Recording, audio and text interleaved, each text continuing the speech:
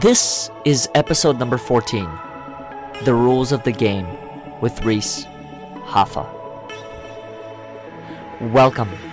My name is Oleg Lohid, and this is the Overcoming Odds podcast, where you get a glimpse into the stories of adoptees and foster care members who have overcome adversity, suffering, and struggle in achieving their personal success. This podcast was built by you and for you to help you overcome adversity, suffering, and struggle in achieving your fullest potential. Welcome back to another episode of the Overcoming Odds podcast. Today's guest is a good friend of mine. He has been referred to as a pillar of consistency. He's a winner of the bronze medal at the 2012 London Olympics, and he is someone who has managed to finish in the top 5 at the U.S. Outdoor Championships for 9 consecutive years. But more importantly, he is an adoptee and someone who has been through his own version of the struggles you face today. Tune in as we talk about what it's like to live in an orphanage, the choices you should be given before your adoption, language, and why it's important to only say things that you mean, reconnecting with your birth family, and what it means to be successful. Without further ado, please welcome Reese Hoffa.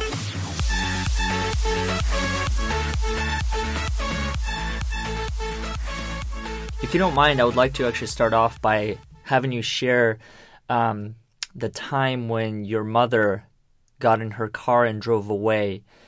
I know that based on the article that we read, it said that you weren't sure of what was going on. How much of it did you and your brother know prior to being dropped off in the playground or at the orphanage, and then she left off?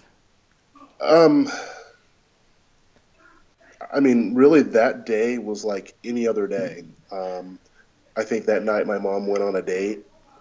The next day we load up into the family car. We drive to somewhere in downtown Kentucky, and we go to a building we've never been to before. And I'm like, well, okay, maybe she's got to go do something. We go into a room. They give us some toys to play with while she is filling out paperwork. And, this is kind of oblivion, like, okay, whatever. And then, it kind of gets weird. All of a sudden you're kind of being escorted by 4 people. Mm-hmm. My brother is immediately separated.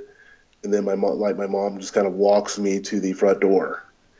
And then 3 people come up behind me, and she continues down the stairs and gets in her car. And then I'm left there in pieces, like, what's going on? And that's where I kind of having a bit of an issue. Like, they don't explain it to you. Like, it's not that your mother doesn't love you and all that kind of thing. It's just they put you in a room, they isolate you, they let you cry it out, get frustrated, be disruptive, and then eventually, once you've tuckered out, which took almost several hours, almost all day, you go on with life. Mm-hmm. in an orphanage, and you're just like, okay. So the place I was at, it was a state-run place to start off. You're in basically a holding room until they figure out, okay, what orphanage they're going to send you to. So you're just in a room with a bunch of bunk beds, and you wake up at a particular time. They clothe you, give you a shower, you eat your breakfast. They tell you what activity you're going to do for the day, and you do this structured, I'm not going to say prison-ish kind of life, but it is kind of like a prison because mm-hmm. you're not really free to do anything. They control everything you do. And you try to follow whatever rules they want you to follow, and until you figure out what's the next move. And what was kind of confusing about it was my mom did have to come back. She figured out which orphanage to take me to. So we get in the car. I'm relieved. I'm like, oh, thank goodness, this is awesome. And being 4 years old, I'm still oblivious of stuff. We drive down this, it seems like some country road, bunch of trees. We come up to a castle-like building. I'm like, oh, we must be going to some kind of fair. You know, you're kind of thinking positive because your mom's back. And then you're isolated again. And then I guess this place has handled this before, so they're like, oh, hey, go play with these kids. And I go play with these kids, and when my mom patted me on the back and got back in her car and drove away, that was the last time I saw her for 18 years. Wow. Yeah, I can definitely relate because I lived in an orphanage myself for 3 years, starting at 9. So when I was actually 9 years old, it was a decision that I had made. So I remember walking into some government building in the town that I was at with my sister, and essentially, giving up their rights to become government property. So, you bring up a good points with regard to you really don't have any freedom. I remember when I first ran away twice from the orphanage to go see my mom and my sister and everyone, and both times I got punished, severely punished. So that, and the other thing I was wondering was how much physical labor was there within your system, because in ours, it was very similar. You wake up, first thing you do is chores, then you have breakfast, and then you either go to school or you continue on with the chores, and then after that you had physical labor, so you'd have to go outside and do things like gardening or building a new shack or whatever was required, essentially. Well, this is what's like within the orphanage itself. I guess as I was so young, I didn't. They were just. I would have to go to preschool or something. Now, with that said, in our orphanage, they're just sending you out to different families. And on one of those experiences, I was taken on a weekend visit by this lady, and she took me to her house. She started walking around her home. She gave me Windex and some towels or paper towels, and told me I needed I had to clean our windows. Then she took me inside, got me a stool. I washed all her dishes, and then I just basically cleaned her house for a weekend. And she gave me just it wasn't like she didn't feed me or anything, but she gave me food. But that was my weekend visit. I've been on visits where the relationship was abusive. I went to a home where there were three other kids. There was one older kid, probably about 13, 14, and then a kid that was 9, and another kid that was 7, and me being 4, I was the youngest there. And something happened, and the guy that was taking us on the weekend visit decided he was going to punish us for some reason. And it's hard to describe what he had us do. Basically, you kneel and you take your hands and put them behind your back and you hold it until in the air as high as you can, and you're not allowed to move it. And if you move your hand, he hits you with a belt. Oh, wow. So, and I tried to hold this position as long as I could. Now, luckily for me, when I went back and I talked to the lady and she asked me how it was, first thing I told her was this is what this guy did. This is so painful. I don't know why he did it. He kept hitting me with a belt. And obviously that guy I'm hoping never got to see another attempt to adopt another kid. And of course they apologize for those kinds of things. So, that's just kind of, the punishments. I was never specifically punished while I was in the orphanage, the people that ran it. Mine was run by nuns, and they were generally nice, happy people.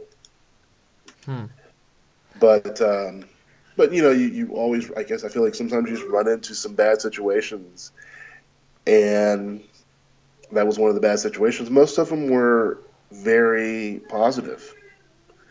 I've been to a bunch of, got to learn how to ski and ride a bike and swim while I was in the orphanage, and not much on education because the orphanage I was in, basically you just take all the boys of a particular age and you just sleep on cots or like little bed. And so there's one lady, overseeing, 100 kids in a auditorium with beds. And then they send you off to go do whatever. Like I would go to preschool or go to school or whatever. And then I come back, I have dinner and then hang out with my brother. So it was very little interaction with the person overlooking you unless you cause problems. And then, they take you away and Given special attention. Mm-hmm. Yeah, well, it's if you for me, if you ever caused issues, they took you into what I would consider an isolation room. So for the first couple of days, I was rebelling, so I spent a lot of time in an isolation room. So I basically was in a room where I could sit in a chair and I could scream, bang, and do whatever I wanted until I was done. They were done with the punishment. So they basically just put you in isolation for periods of time. I mean, I think the longest at 4 I had to be in isolation was for an entire day, like 8 hours. Wow. But I got a break and got something to eat, but I was just in isolation. Mm-hmm. Now, you had mentioned that the fact how you were separated from your brother. So were you separated into kind of like different families? Were you still at the same orphanage? I was in the same orphanage. So the way our orphanage worked, so not everybody that goes into this has brothers and sisters. And when I guess they didn't realize that I had a brother, so they put me with all the younger kids. So I was in a wing of the orphanage that were for, kids that were like 2 to 5. And we were just in our own wing and we did kid stuff. Obviously, I didn't take that very well. I didn't like not having my brother with me. Mm-hmm. So that was in isolation nearly the entire time.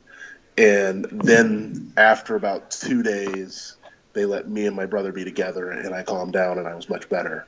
So I spent like my first couple days there, I was in isolation the entire time pretty much. I only got out to go to bed, basically. It's what it really was, because I didn't know how to deal with the situation. I was pushing kids and pushing on the people that were in charge. Mm-hmm. In charge, and I was just a handful. And I got out to basically eat and very short times of recess, but I was in there all the time because I could not handle that situation. It was because the thing is, no one ever talks to you. No one tells you, no one helps you try to understand and breaks it down to the level of a 4th grader with limited communication. Maybe they could use pictures, but they already have each wing has, it's 100 people, 100 kids there having 100 kid issues. When you have a kid that just acts out constantly, the easiest thing for them to do is just put you in isolation. So, and then finally when I was out, I was a little bit easier to manage, and I spent less time, and they could actually put me in like little classes at the orphanage. So you go from where you sleep, you eat breakfast, and then you go with a whole group of kids the same age, and you do crafts or something. I mean, nothing great. Mm-hmm. But until I calmed down, I was isolated. For a while, I thought it was just me in the orphanage until I calmed down long enough with my brother, and then all of a sudden I saw all these people that I never saw. How do you deal with some of those memories today? It's just, I don't. It makes it better to talk about those situations. That's why I do all the National Adoption Days, and I don't talk about that during National Adoption Days. But when I talk to social workers, I impress upon them it doesn't. When you're put in an orphanage, I feel like it ages you. That I may have been 4, but I maybe could have handled maybe a 10-year-old conversation. Like, sit me down, tell me that everything's okay. I think it was just more of the lack of physical touch. Mm-hmm. Like just somebody holding my hand and being what I would consider just being nice for a moment, and not always having any time I'm having any kind of interaction with an adult, it's because they need to punish me. Mm. And you know that was part of the problem, was I needed somebody to basically like give me a hug and tell me everything was okay, but no one ever does that. You're an issue if they have to come and do something, and you got to be dealt with. Because I mean, I think the longer you're in that orphanage situation, you get in the system. This is what you got to do. This is so when you see a new kid, say, hey, it's okay. This is what you need to do to stay out of trouble. Mm-hmm. But until you kind of get used to the system, you don't know what you're supposed to do, and you rebel and you throw stuff and you kick your food over, and because you just can't handle the situation. It's interesting that you say that, because I've definitely had. I actually remember my first day going to the orphanage, and I remember I was being given a tour by a kid who was probably 5 or 6 years older than I was, and he was showing me kind of everything, and he took me to the bedroom that I was going to stay at with 3 other kids, and he said, this is your bed, and he concludes it with essentially telling me not to say anything about what's going on, and don't run away, don't do anything. What he thought was would get me punished. And so it's a good point that you bring that up, with somebody like telling you like how to act so you don't get in trouble. And that, in mine, it sounds like very similar to yours. It was very abusive. I think it seemed like that the only way they could teach you discipline was through abuse, physical abuse, emotional. And so every time, there were instances when, like for example, when I ran away, the first time it was kind of a conversation that I had with the caregiver, but then the second time I had to have it with the director downstairs, and she, abused me, not in front of anyone. It was just kind of like a one-on-one situation, but there were so many other instances when kids would either run away, or one of them used to steal pots and pans from the kitchen, and he would go and jump the fence and sell it to pawn shop, and then come back. And when he would get caught, the director would make an example of him in front of the whole orphanage, so in front of the entire 3 families, gather everyone in one room and beat him in front of all. So that I was still, it took me a little while after I got out of that system to process those memories and the trauma that comes from it. I'm actually amazed that you could run away. Like where my orphanage was, if I made any attempt to run away, I don't even know where I would go. I don't know what I would do. Like, I think maybe you were a little like, I had a lot of fear when I was in the orphanage. Like when I was there, I was just, everything scared me. So the idea, like, it was even hard for me to even get out of my bed in the middle of the night to go to the bathroom. Like, going in the bathroom was a terrifying experience. And, obviously for me, luckily I had a brother when I could find him, or when he was there. Because when you're in our system, it was, you get every weekend, you either go somewhere or you're back in the orphanage. So on the nights or days when my brother wasn't there, that was horrible. So because I didn't have anyone that could take me around. Depend on, yeah. And and I think that was also part of the problem when I got adopted. Me and my brother were separated. I still had those lingering just fear. Like, I'm in a very comfortable. I was in a great home, but there's always, I would say almost 3 years, I always had fear ever leaving my bed once my parents put me in that bed. And it wasn't like the house I was in. It's just you go through a little hallway and you're right in the bathroom. Like, it took a while for me to be comfortable being in a home with my adoptive family. And it wasn't like I was disruptive. It's just there was always this constant fear. Like I rarely ventured very far away from our home. I wouldn't go anywhere unless I was accompanied by somebody. I think that was more of the psychological things I had to deal with, and then just being comfortable in the environment I was in. Just this always feeling odd and out of place at all times. Mm-hmm.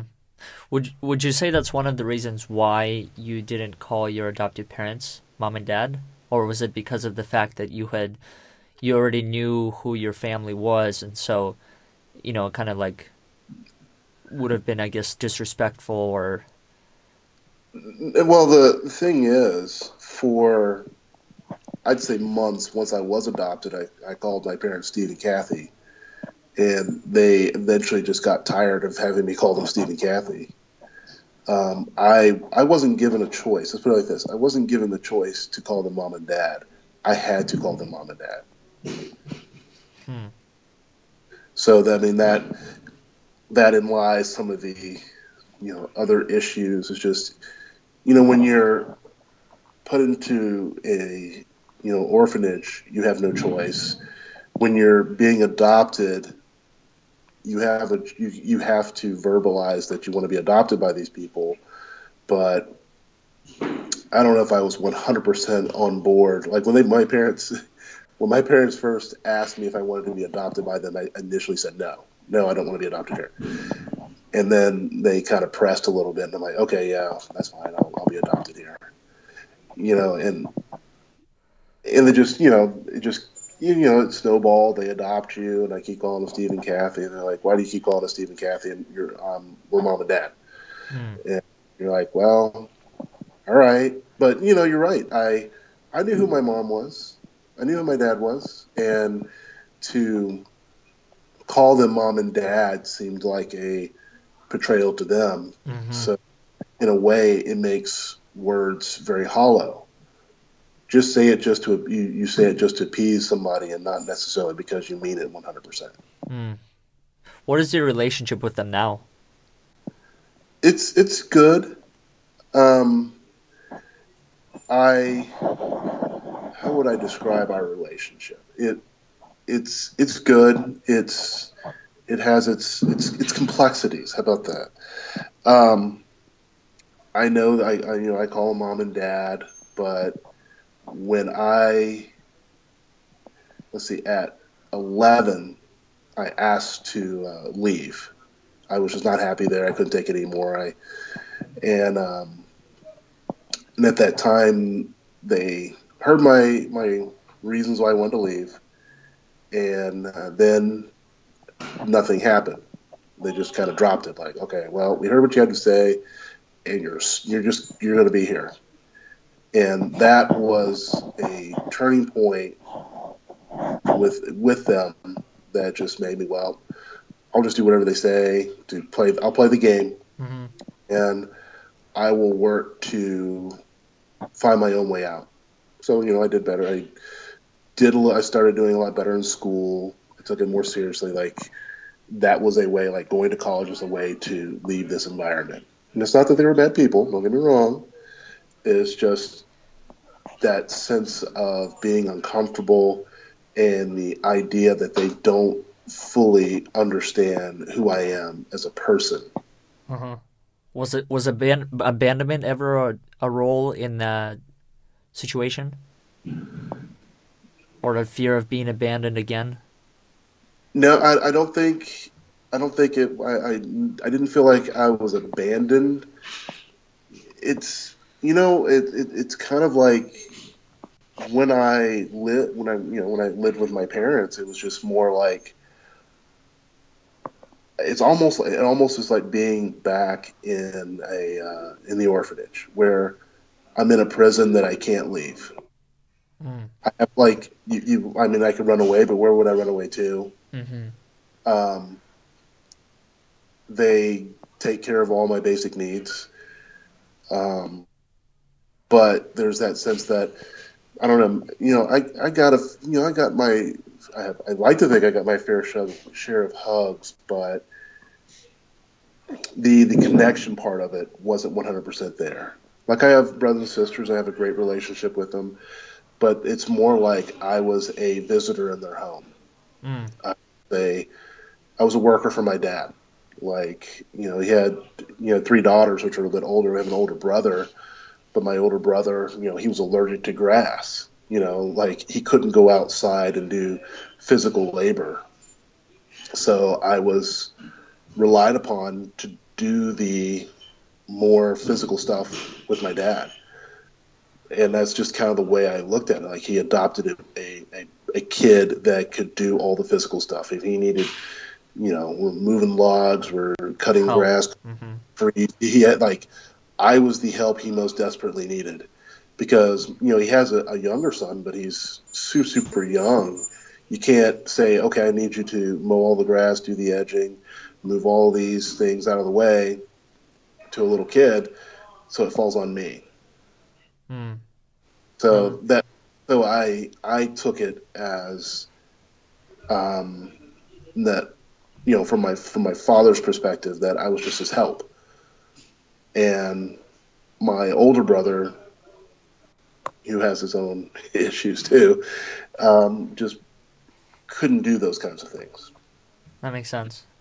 So I was just a help. Like I don't know, and I felt all throughout my successes in a way I felt a resentment from him that this should be one of his own sons, that he had to adopt a kid to do all these great things. That makes sense. Fun fact about both of our adoptions, actually. So I was reading how you chose your name in honor of a character, Knight Rider. Yep. I did a similar thing. I chose my middle name, Michael, because the only American name I knew at the time was Michael Jordan. Oh, that's awesome. Yeah, so I still, tell that story, but I remember sitting down with my mom. She was at the orphanage, and she pulls out a notebook, and she starts writing down all the different names, and she says, hey, we need to pick one for your new middle name. And it had, Walter, and I don't remember some of the other ones. But as soon as she said Michael, I was like, that's it. That's the new name, because that's the only American name I knew. That's cool. Mm-hmm. One of the things I wanted to jump into was actually the search. I know that's a common topic for a lot of people who have been adopted is, finding your actual roots and connecting with them. It sounds like you have been able to do that, but take us through the journey of what was that like? What was it like, not only the process of looking for your mom, but then also being able to reconnect with her? To be honest, it was never really to find my mom. It was a lot of my searches when I was little was just to find my brother, just to have somebody that had been through the process with me. So in the beginning, when I was like 5 or 6, I would take the phone and just start punching in random numbers and hoping that I would call my brother. I didn't understand how the phone worked. And, over time, I think by some miracle, I remembered what my last name was. So when we moved from Kentucky to Georgia around 6 years old, every time we go back for a Christmas holiday, I would take the phone book and I would search for every Chisholm and look for my brother whose name's Lamont and see if there's a Lamont Chisholm. And never really got any traction with that, but I did understand that maybe there's a possibility that I could call someone with the last name Chisholm, and that would start the process of finding him. Mm-hmm. Eventually, and this is in the 90s, the internet starts taking off, and I could start looking up Chisholms online. I wrote, 15 letters to Lamont Chisholms all over the country. Never got a reply back from any of them. So that was pretty bad. And then the internet gets a little bit better, and you can actually use search engines.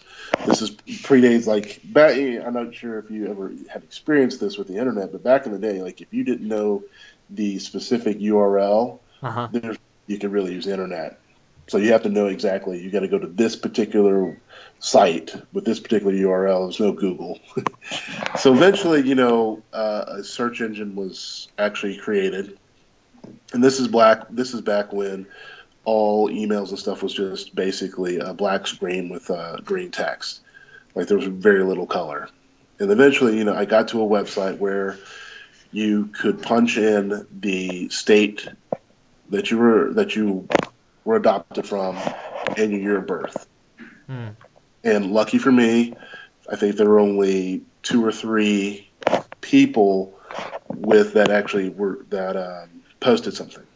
And I went on there and looked at the first one, and it was a girl, so obviously it's not me. And then I don't know what the other one was. And then the last one was by a lady named Diana Watts, and she has a little description, basically saying, was adopted out of Kentucky. His house had burned. He was part of a house fire, and his name was Maurice Antoine Chisholm, which was my name. And obviously, I was floored. Uh-huh. It took me a good hour to collect myself enough to be able to just type the most simple message to this lady, because I never thought that I would ever meet anyone in my past, ever. I thought just I'd be forever adopted and never really know who I am as a person. So I just basically said, hey, my name is Reese. When I was 3, I didn't burn our house completely down, but I did burn the first floor. And I apologize for that, because if this was really my mom, she would instantly know, yeah, this is definitely, he did that. And yeah. And then I had a cell phone, put my cell phone and then my home number and then my email on there, and told him just contact me as soon as you can. So I put it up in October. By the end of November, I received a random phone call while studying for my anatomy exam from this lady. And then, like, hello. I was a bit annoyed because I'm trying to focus on this. I need to do well. And, she's just like, hey, my name's Diana Watts. I'm looking for Reese Hoffa. And I think we talked for at least an hour. And then at the end of that conversation, it took me at least 3 hours. I'm a bit of a pacer, so I went to a track and probably walked 4 miles. Trying to process what had just happened. Mm-hmm. And, she said she'd give me this was a Saturday, and obviously I have track, and she was going to call me the following Saturday. So that was the longest week of my entire life, just waiting to hear back from this lady. And we started there, and she told me she lived in Indiana, and that and this is November, she's like, hey, I'd love to fly you out to Indiana to meet. And I was overjoyed. And obviously I had to call my adoptive parents. And, my mom was shaken up by it, but she was happy that I had found her. And she obviously is like, hey, don't forget about us. And I'm like, there's no way that's going to happen. And I think it was December the 28th, got on a plane and flew to Indiana. And it's eerie. Like, I'm walking, I get off the plane, I'm walking by baggage claim, and the moment I saw her, I was like, yeah, that's my mom. Wow. And she didn't introduce me. I'm like, hey, and just a random lady. I'm just like, hey, my name is Reese. Are you Diana? And she's like, yes. And I gave her a hug, and we get in the car, and we go to her house, and she brings out old baby pictures, and we just start reconnecting at that moment. That's amazing. Did you ever figure out why you were giving up? I do. And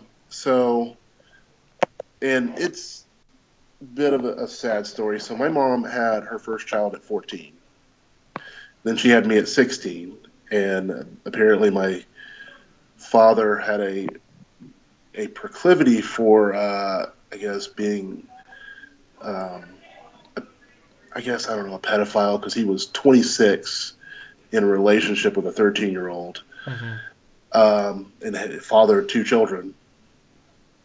I didn't know this. I mean, you don't notice this as a kid. You don't know how old your parents are. Right.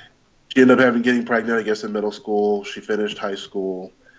Uh, she finished, and she basically said, hey, I have two kids. I have a high school diploma. Kids are, I couldn't afford to have kids. I could not raise you guys.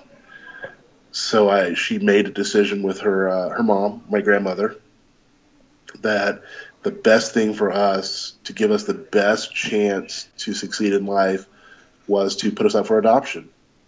And she says she has like a audio recording of that conversation with my grandmother and herself, and going over that entire process of her finally saying, okay, we're going to do this. And when I saw her, I was like, I'm sorry I burned down the house.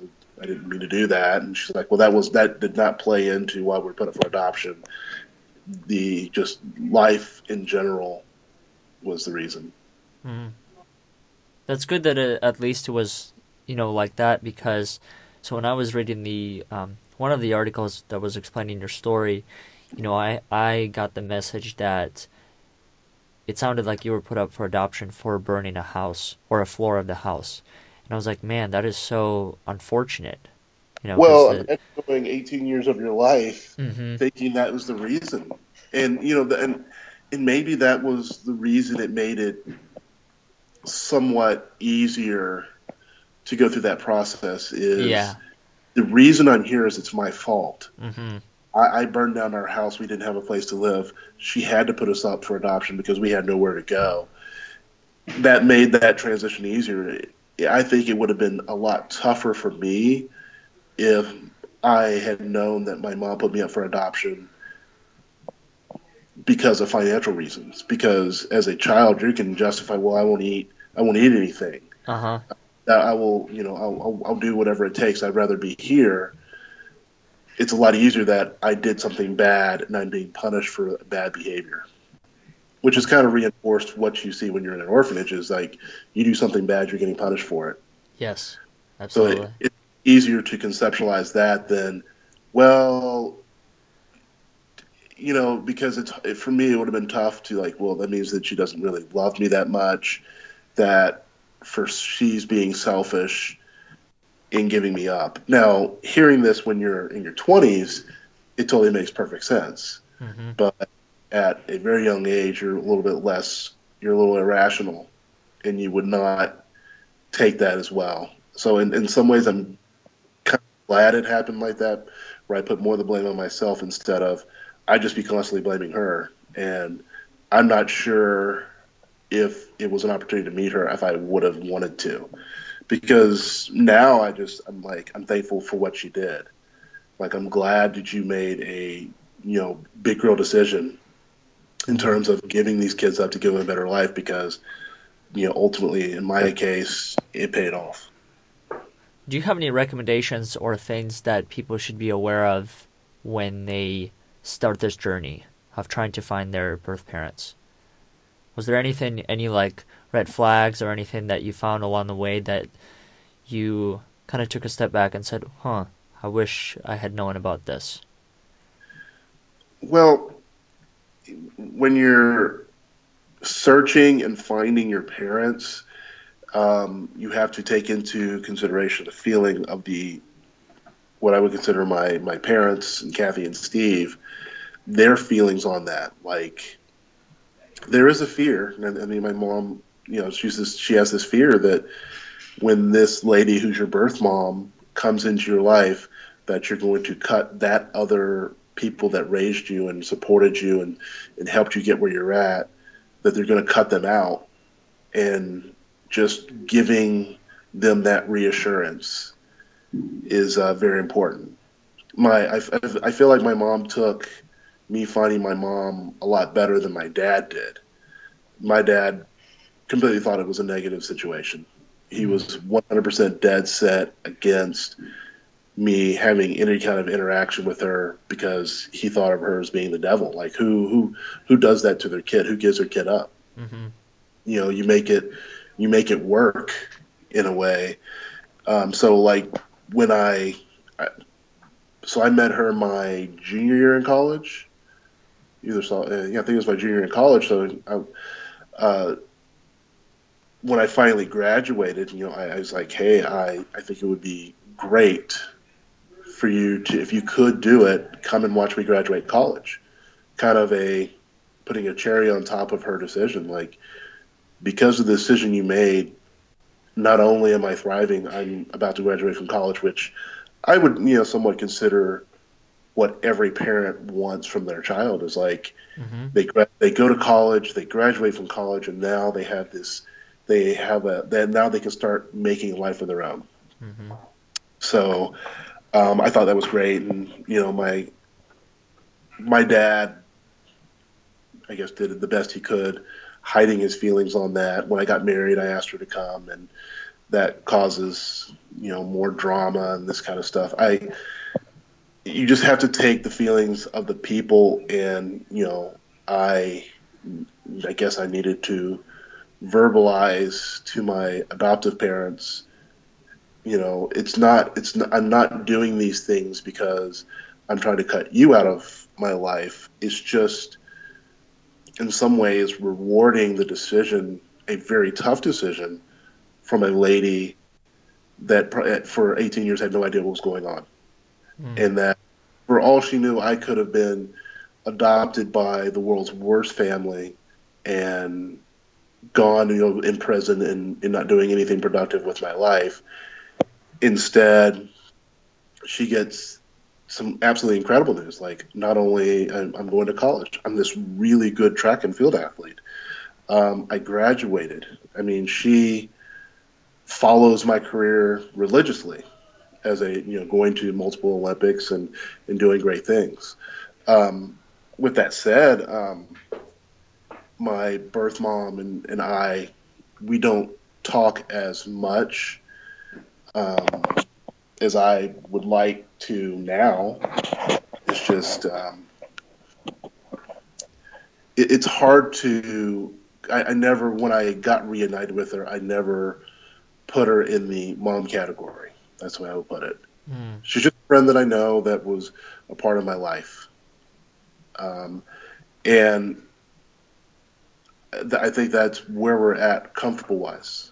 Like, if I don't get to talk to her, like, I mean, one time, you know, I went like a year without talking to her. And I don't know how comfortable she was with that, but I think in some ways you got to understand, like, my life and everything in terms of decisions goes through, you know, like my wife and my adoptive family. Mm-hmm. And I can't, like, it would be wrong to make you a priority when you gave up that kind of privilege. Yeah. No, that makes perfect sense. So I actually didn't know this. You had mentioned the fact how you did track and field in college. So when did the desire to pursue shot putting evolve? I tried shot put for the first time when I was, I think, like in third or fourth grade. Our PE teacher brought a shot put out during the Olympics to let everybody try to throw a shot. I thought, this is pretty interesting. But at the time, I thought, well, I'm going to be a football player, so it doesn't really matter. And I played baseball. And in eighth grade, I tried shot again. Like, they're like, hey, we need shot putters. I'm like, I'll do shot put. I was playing baseball, and they made it work with my schedule. Like, I could throw a shot, and then I go to the baseball game and do what I really liked. And I wasn't really that good. I never won anything in eighth grade. I think the best I ever finished was like fourth, and that was like a miracle throw. Most of the time, I was maybe eighth and ninth. I was not a very good shot putter. And then 2 years later, my junior year, I quit baseball. Just once you go from middle school to high school, it starts getting real political, and you got to know the right people and do the right things and donate the right money. Mm-hmm. And I just didn't think that was the best way to have a team. So I had a weight coach that was like, hey, you know, why don't you do shot? And he was on me from my freshman year to when I got there. And I was like, okay, fine, I'll do shot put. And I started throwing, and I was okay, but I just started progressing so fast, and I think I contribute a lot of that to just I've done a lot of sports, so I just know how to move my body. I got really good really quick. Won a state championship. Loved the way that felt, winning a state championship. It was more on me. I didn't have to worry about a teammate doing something to help me win, and that's kind of where it started. And I just kept everything real small. I just want to be the best shot putter at my school, and then maybe the best in the county, and then okay, best in the state, and then maybe I can be the best in the nation, and just work the goals from there. I didn't think I'd be an Olympian. Like it took a year out of college before I even thought maybe I could make an Olympic team. Huh. So I just kept working at it. Like my junior year, I went to the Olympic trials, got sixth, and but the people in front of me, I thought they would be there forever. I mean, there's five other people that you have to beat just to make the Olympic team, and those guys are a lot bigger, stronger than me. But I started chipping away at it.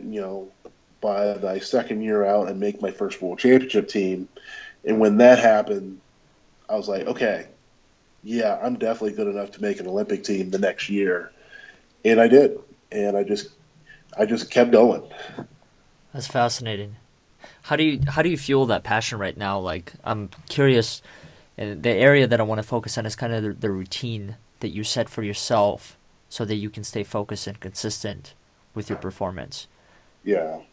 Well, my routine is I never really look back at past accomplishments.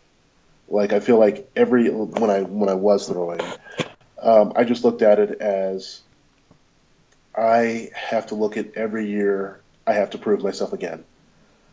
So I got to continue to work hard, pay attention to the small details, and if I do that enough times throughout a given year, I will be very successful.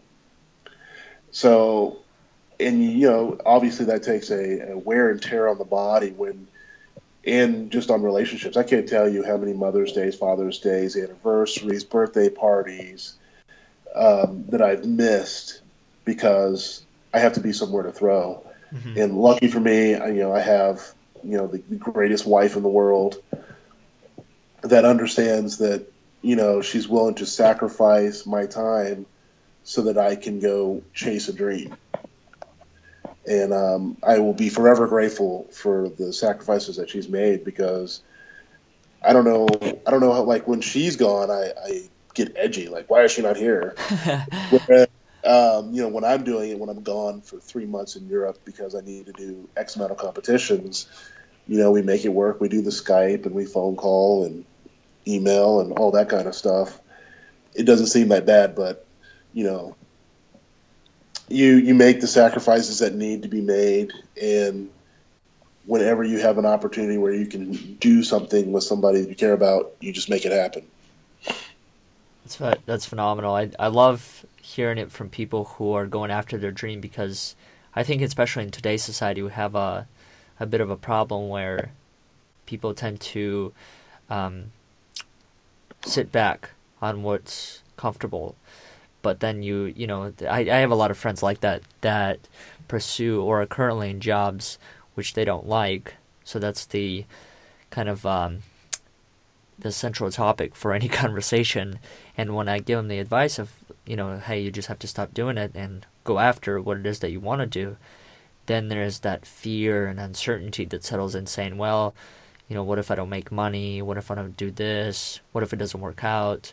So I would like to know, when you had first started this and started doing it seriously, did you have a job on the side?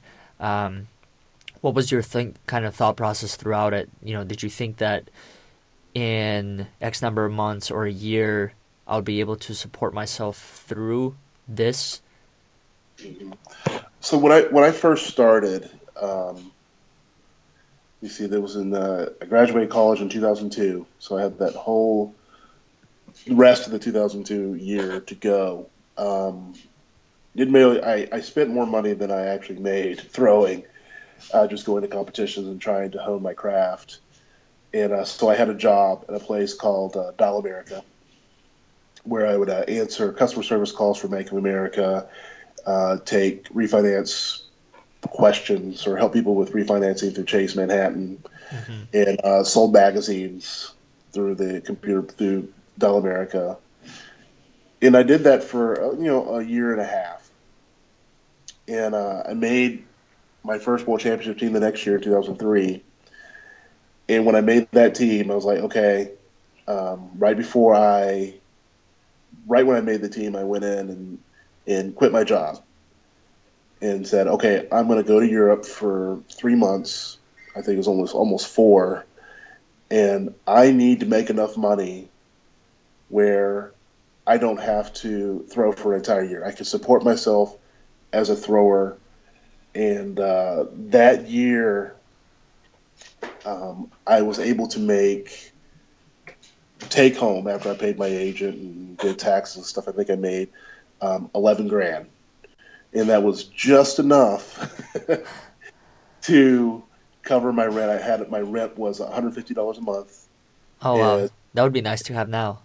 yeah, I know. And I think with everything, all tax and tip, with like all utilities and internet and all that stuff, I think it came out to about 210, sharing with 5 people in a house. Mm-hmm. So I basically lived on $210 a month. In my $1,100 that I made allowed me to make it to the Olympic trials in 2004, and also helped that I won a silver in 2000, world indoor silver. But by the time I made the Olympic team in 2004, I didn't have to worry about money. Like, as long as I didn't buy a brand new car or do anything crazy, just live in the current lifestyle I'm in, I could be rich poor. Whereas, like, what I consider rich poor is, like, if I wanted to go to Burger King and get Burger King for dinner every day, I could do that and still be comfortable. And I couldn't do much past that, but just that idea that, because when you're first doing it, like, I would split costs to go to Sam's, and we buy a ton of hamburgers, and I bought 6 water bottles, and I used those 6 water bottles for the entire year. Like, I didn't have enough money to actually buy a liter and a half water Mm-hmm. at will, but I can buy about 6 of them. I got a deal on it, so I had these 6, and I drank water and ate George Foreman hamburgers with government cheese. But that allowed me to live rich poor, where after 2004 I could go to go to a restaurant and actually, like, order food and not have to, like, okay, I can spend $12 and that's my budget. That's what I can do. I could go and get whatever I want. I could get a beer with it, that kind of thing, and not even feel no bad about it either. It's like, I'm still covered. And that was awesome. Wow. And I just kept progressing from there. So I went from like 10 to 2004. I made $84,000. I was just like, holy crap, I'm rich now. You just got to go up from there, and and I just kept that attitude that you always got to be hungry, and that's how I did it. That's good. Do you have any advice for those who are just starting off and going after their dreams? Anything that they should be aware of? If you're going to go after your dreams, you have to realize you're going to have to make some sacrifices. And sometimes it's all you have is the dream. You don't get to do the other peripheral stuff. You don't get to go on a vacation. You don't get to go out and party. If you do go out and party, you're going to just be there. If it's more important for you to be at a party, you just got to be at the party. You don't get to have any fun. And sometimes, and if it is your dream, then then it won't be really considered a sacrifice, because it's just part of the process. Mm. So that's the way I approached it. It's just part of the process. Oh, I can't, I have to be very careful with my body. I can eat X amount of food, but alcohol and all that kind of stuff. And um, I have to stretch and do all these little things every single day, like it's your job. And if it is your dream, it is your job. You live the dream every day. That's the thing about the dream is every waking moment you're thinking about the dream. How do I nurture that dream so that it can be a reality? And everything outside of it is something that you sometimes have to sacrifice. And hopefully you're surrounding yourself with like-minded, driven people, and then it doesn't seem that big of a deal. Wow, that's some very good advice, because that's the kind of mindset that I've been trying to create for myself for a couple of years now. And there's so many things that I learned throughout the process, but environment is a huge factor. And I used to think that it's, let's say you're living in a household with people who aren't going after their dreams, and you think that by going to the office and working with people who are, that will solve it all. But no, what I figured out is that if you fall back on the time when you're with people who aren't going after it, you will become part of it. That their identities will become a part of you. Even if it's not a dominating part, they're still going to be a part of it. So at all times, it sounds like you have to surround yourself with those who are doing it, so that way you can just feel motivated and know that there's a possibility of you hitting your goals and living your dream. It's true. I mean, I wish it was easy to just go after a dream, but unfortunately, dreams are tough, man. Mm-hmm. They're so tough, and they wear you down.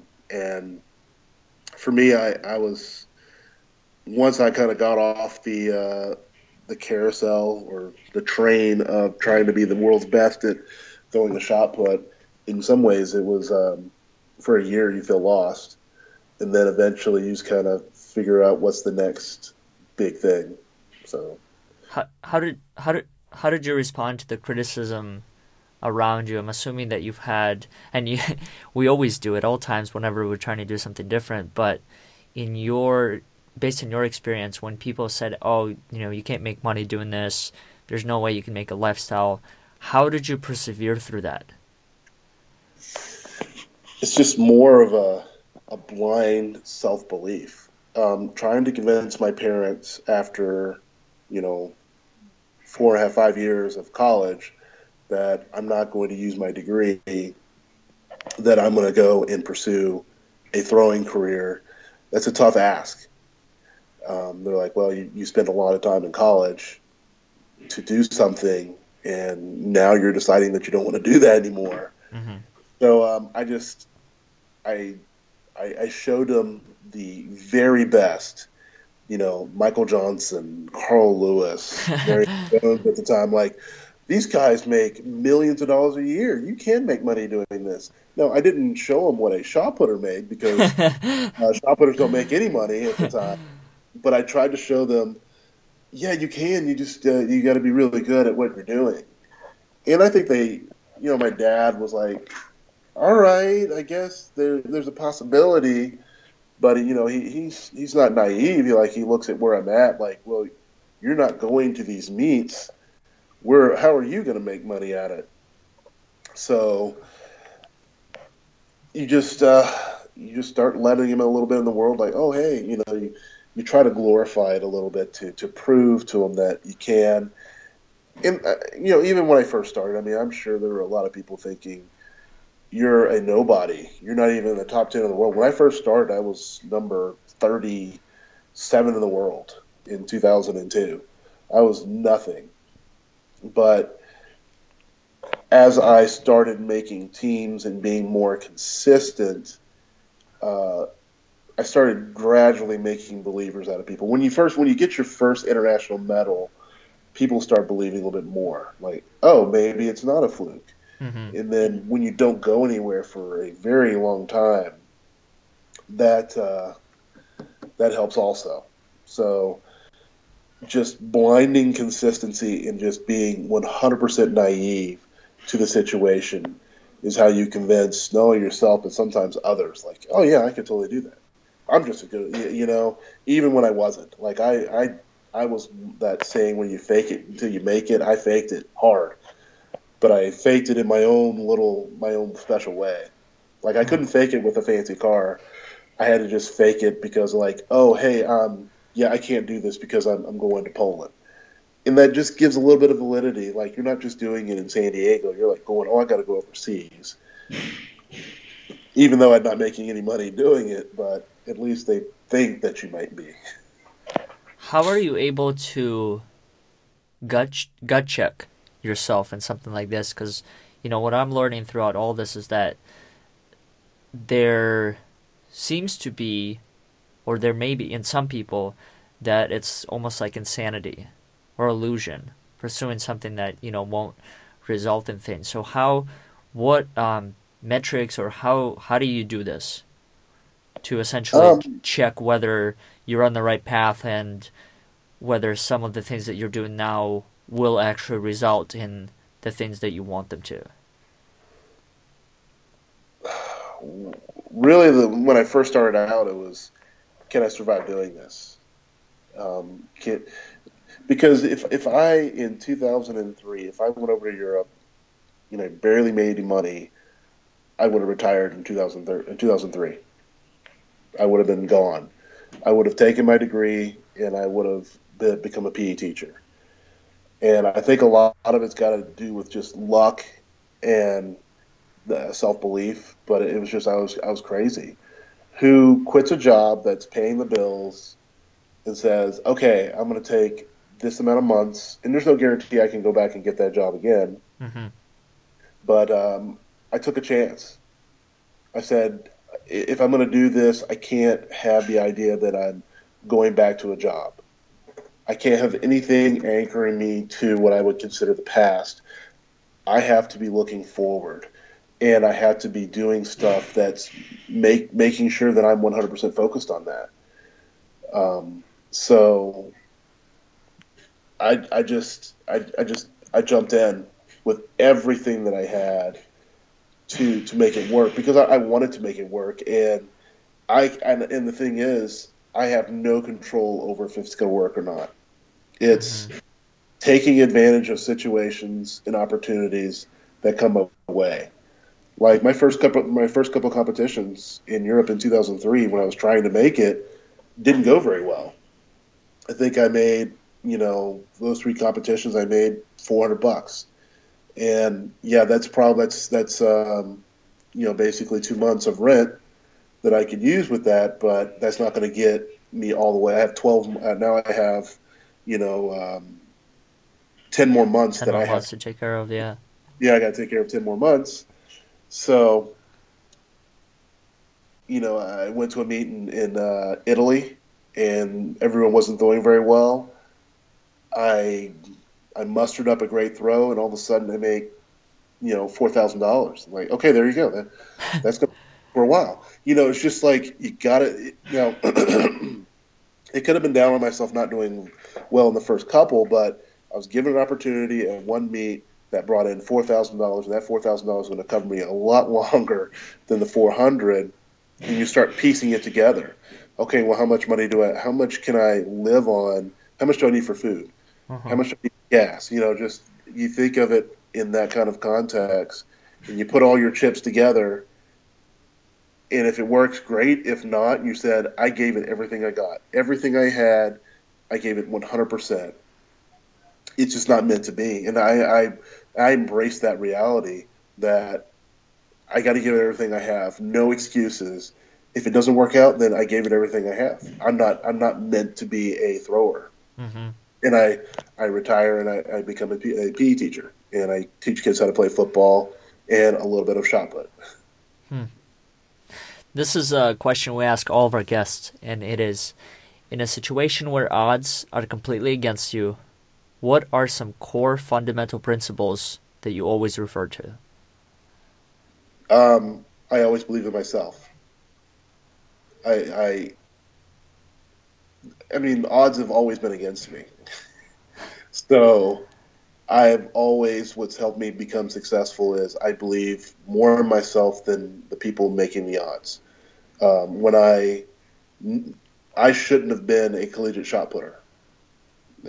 Everybody told me that it's no way. I'm never going to be big enough. I'm never going to be strong enough to make a 16-pound ball go far enough to be competitive as a collegiate thrower. I just believed that they're wrong, that I can do this, and I'm going to do it. I'm going to show them. And I did, and it worked out. Even my training partner, when I first got done with college, said, "You're never going to be able to throw 70 feet. You're never going to be able to get the technique to do that." But I just decided, I can do this. You're strong and powerful now, but maybe I can need to look at it from a different perspective, like it's a puzzle. Mm-hmm. And I just I kept working at it, and when you finally do it in 3 years, they look at you in awe, like in shock, like, "Oh, wow, I didn't think that was even possible." I think sometimes you just put impossible on a pedestal. Like if someone says it's impossible, I got to believe it. Or if someone says it's impossible, you can always have the option of saying, "No, it's not, and I'm going to show you why it's not impossible." Thank you all for listening to today's episode. As Reese had mentioned, if you decide to go after your dreams, you must believe in yourself, listen to the inner voice, and don't put impossible on the pedestal. Feel free to share your progress with us by tagging us on Instagram, Facebook, or Twitter.